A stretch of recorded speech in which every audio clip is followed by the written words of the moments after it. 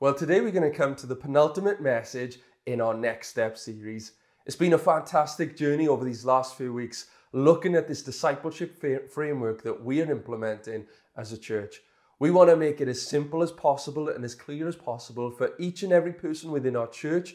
And for you, maybe you're not a part of our church yet, we want to make it as simple as possible for you to discover your next step on your journey in knowing God and growing in God.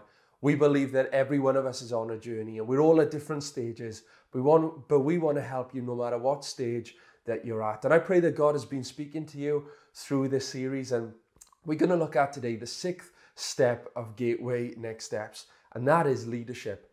We're going to be basing ourselves today in 1 Timothy chapter 3 and verse 1. This is what it says. This is a trustworthy saying.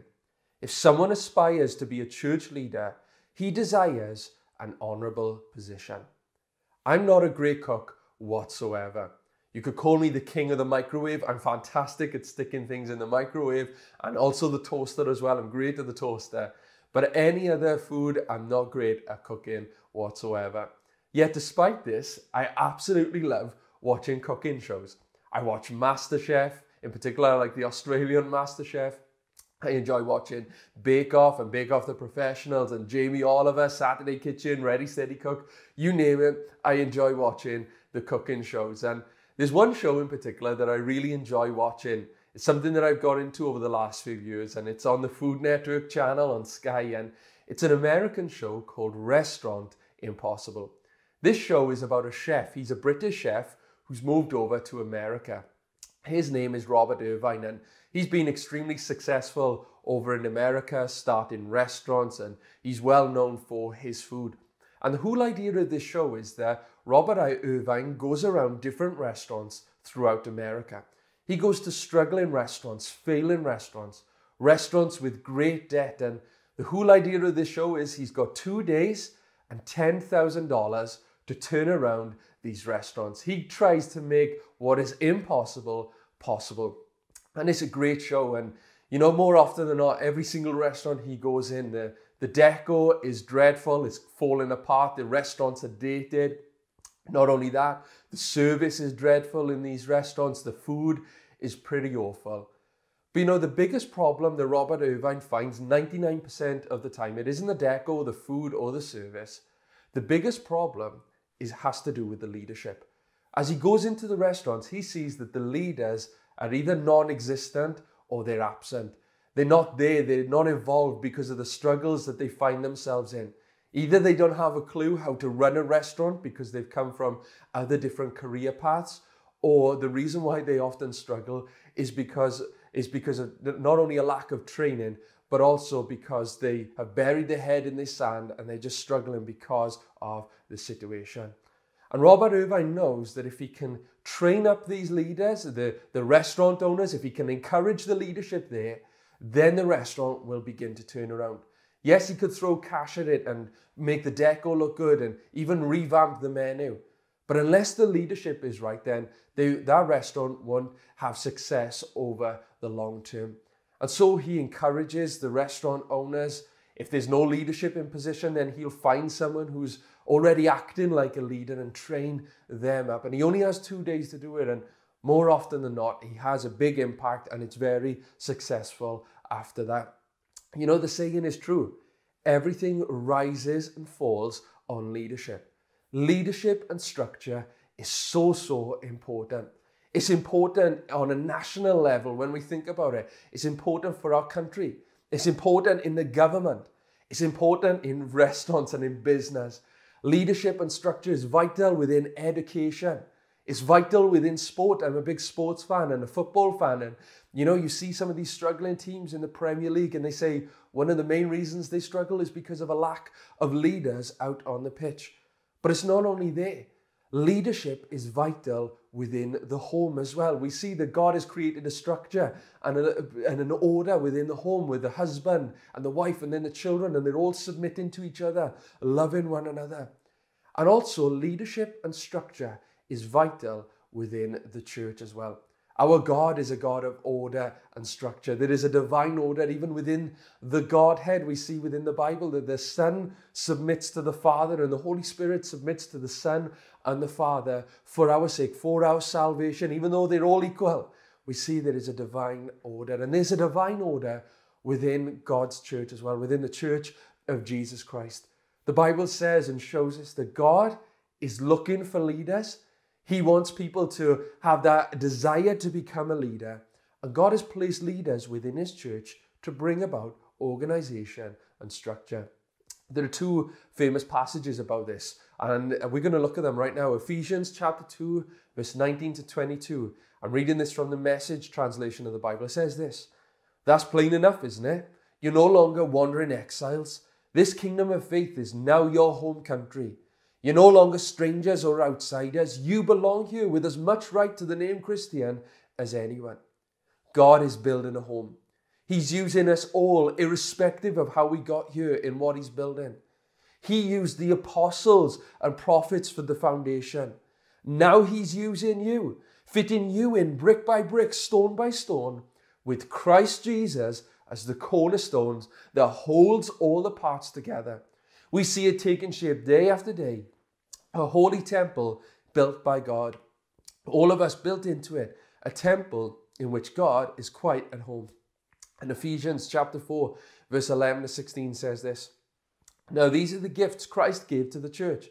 The apostles, the prophets, the evangelists, and the pastors and teachers. Their responsibility is to equip God's people to do his work and build up the church, the body of Christ. This will continue until we all come to such unity in our faith and knowledge of God's Son that we will be mature in the Lord, measuring up to the full and complete standard of Christ. Then we will no longer be like immature children. We won't be tossed and blown about by every wind of new teaching. We won't be influenced when people try to trick us with lies so clever they sound like the truth. Instead, we will speak in truth, the truth in love, growing in every way more and more like Christ, who is the head of his body, the church. He makes the whole body fit together perfectly. As each part does its own special work, it helps the other parts grow, so that the whole body is healthy and growing and full of love." You know, we're all equal as followers of Jesus Christ. We all came to know Jesus. We all come to know Jesus in the same way. It is simply by believing what Jesus has done. It's through the cross, by believing in Jesus' death on the cross and his resurrection and turning away from our sin. We all put our faith in the same Lord, the Lord Jesus Christ. You know, John 3:16 says this: "For this is how God loved the world. He gave his one and only Son, so that everyone who believes in him will not perish, but have eternal life." We're all equal. We're all part of the same body, the body of Christ, the church of Jesus Christ. Yet despite this, we've seen even from these two passages of scripture that there is an order and a structure within the church of Jesus.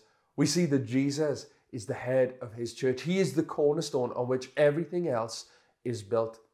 But then God has appointed and called men and women to lead and to oversee his church, not to be dictators, but to be servants, to train the saints for the work of the ministry, to shepherd God's people and to make disciples. That's why God has placed leaders within his church. The role of the leaders within the church is to lead, to feed, and protect the sheep. That's the role of the church leaders. And the role of the people of God is to submit to that leadership as though they're submitting to Christ. That's what God wants for us. You know, we see even in John chapter 21, verse 15 to 17, that even on after Jesus' resurrection, when Peter, he had denied Jesus 3 times, and Jesus, the resurrected Jesus, comes and meets Peter on the beach shore, and he speaks to Peter and tries to encourage Peter, and he says to Peter, you know, you are going to be the one on which my church is built. And he says to him in verse 15 to 17, after breakfast, Jesus said and asked Simon Peter, "Simon, son of John, do you love me more than these?" "Yes, Lord," Peter replied, "you know I love you." "Then feed my lambs," Jesus told him. Jesus repeated the question, "Simon, son of John, do you love me?" "Yes, Lord," Peter said, "you know that I love you." "Then take care of my sheep." Jesus said a 3rd time and asked him, "Simon, son of John, do you love me?" Peter was hurt that Jesus asked this question a 3rd time. He said, "Lord, you know everything. You know that I love you." Jesus said, then feed my sheep. That's the role of a church leader, to lead, to feed and protect the church, the people of God. So you might be wondering, well, who then can be a leader within the church of Jesus Christ? Well, we see in the New Testament the Apostle Paul writes to Timothy, and also in Titus as well, 1 Timothy 3 and Titus chapter 1, we read about the qualifications of a leader within the church of Jesus Christ. These qualifications include that person has to be a mature Christian. I'm not talking about in age-wise, I mean spiritually.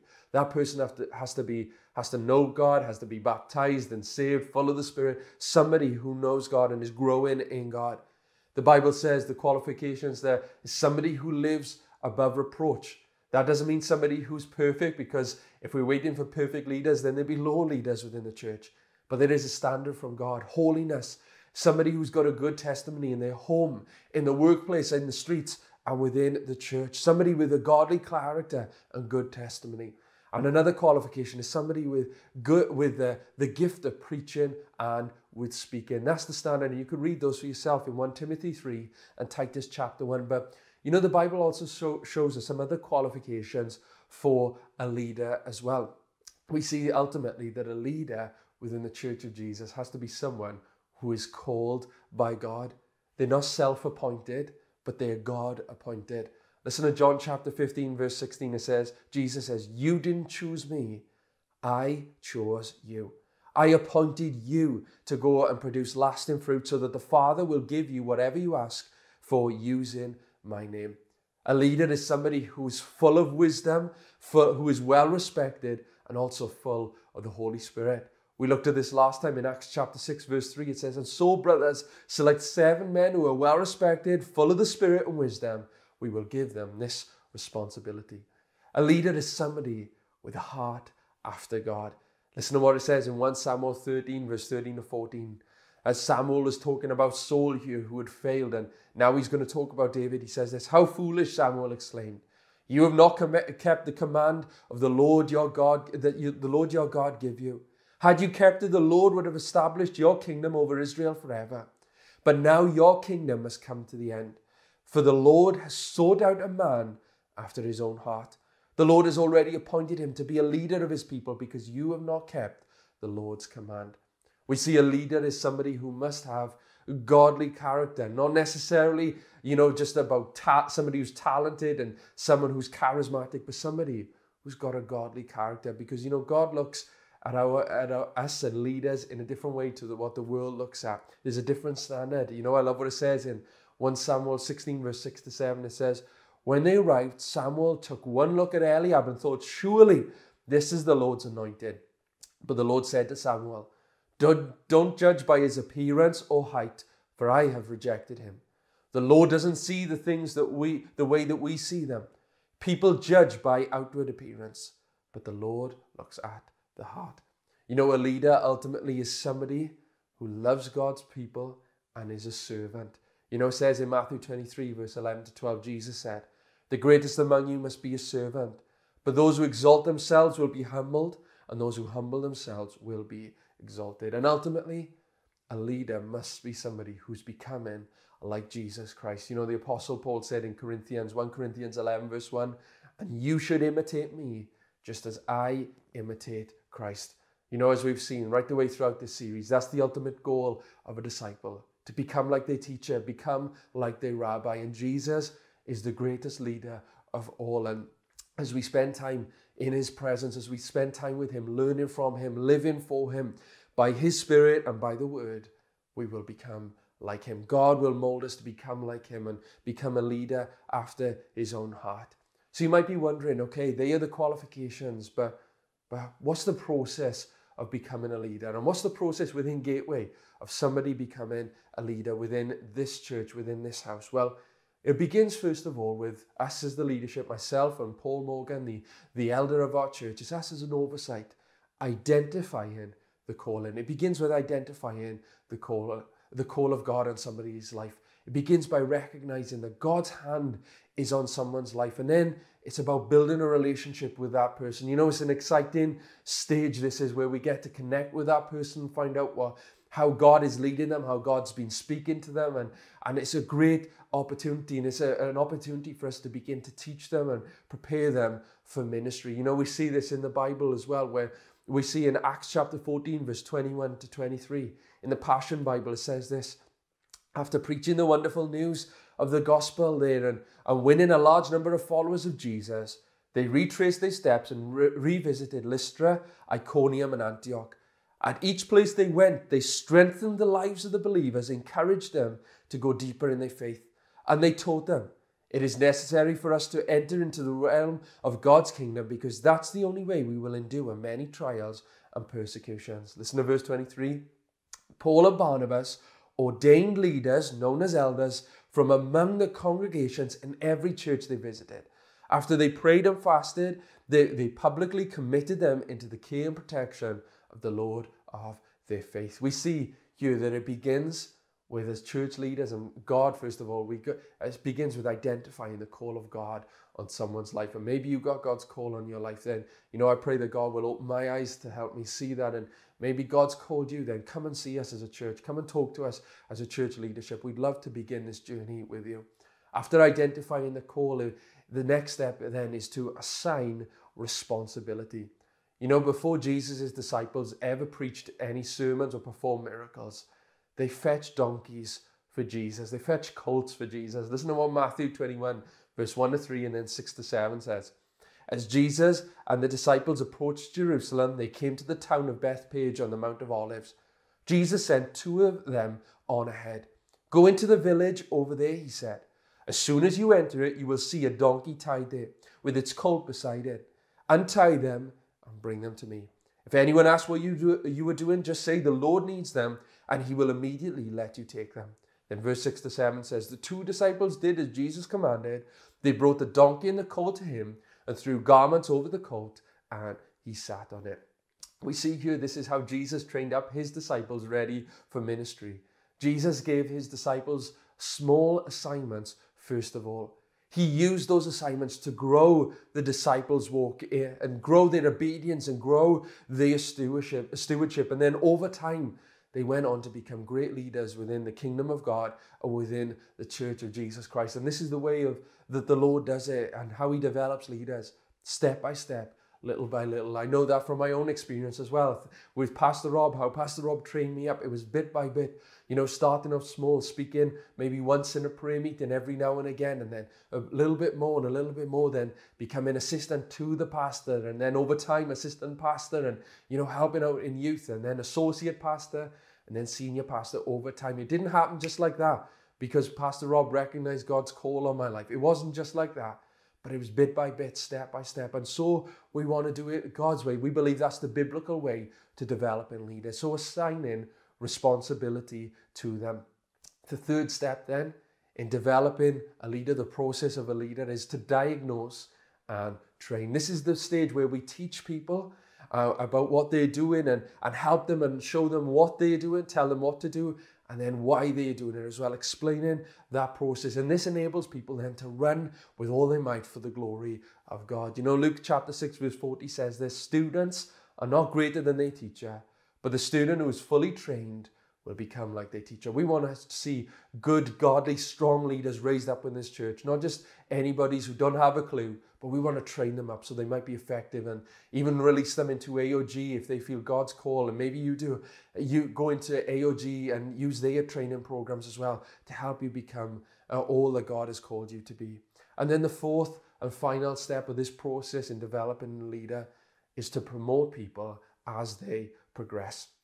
We want to release people into all that God has called them to do. We want to release them to lead on their own. This is God's way. You know, we want to promote them in God's time, in God's way. And then we want to release them into the fullness of the call of God on their lives. That's exactly what Jesus did, and that's what we should do as well. Jesus didn't hold back his disciples, but he released them when he knew that they were ready. And we want to do that as a church. We don't want to hold leaders back, but we want to release them into all that God has for them. You know, it says in Matthew 25, verse 23, the master said, "Well done, my good and faithful servant.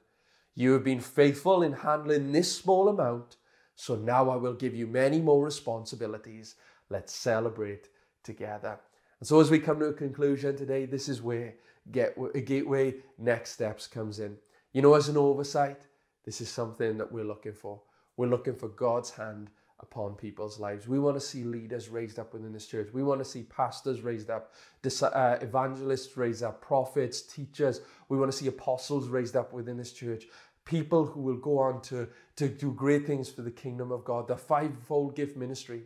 But we also want to raise up leaders in every other area within the life of our church, within every other ministry, worship, kids, youth, young adults, food bank, whatever it is. We want to raise up people to be leaders within different areas within our church. We don't want to hold people back. We don't want to hold you back. We want to release people into the call of God for their lives. And so if you feel the call of God on your life, if you know God is speaking to you and God's placed his hand upon your life and you're a partner of Gateway Church Cymru, then I want to encourage you to come and speak to us. God's heart for us and God's heart for you and for his church is to promote people into the fullness of the call of God on their lives. We want to raise up leaders within this church. And so if you feel God's call on your life, then please visit our website, gatewaychurchcymru.co.uk/next step. Click on the leadership page there and fill out the form. And then we'll get in touch with you. And I'd love to have a conversation with you. Me and Paul would love to have a conversation with you so we can begin this journey in your life. And you might say, what's the result of that, of you responding to the call of God and leaders being raised up within this church? Well, I believe you'll see God's plan and his will unfold for your life. There's no greater blessing, no greater journey. But also for us as a church, we'll be a healthy, vibrant, growing church that's making an impact on this world for Jesus. So that's our heart as a church. We want to raise up leaders within this house for the glory and honor of God. Amen.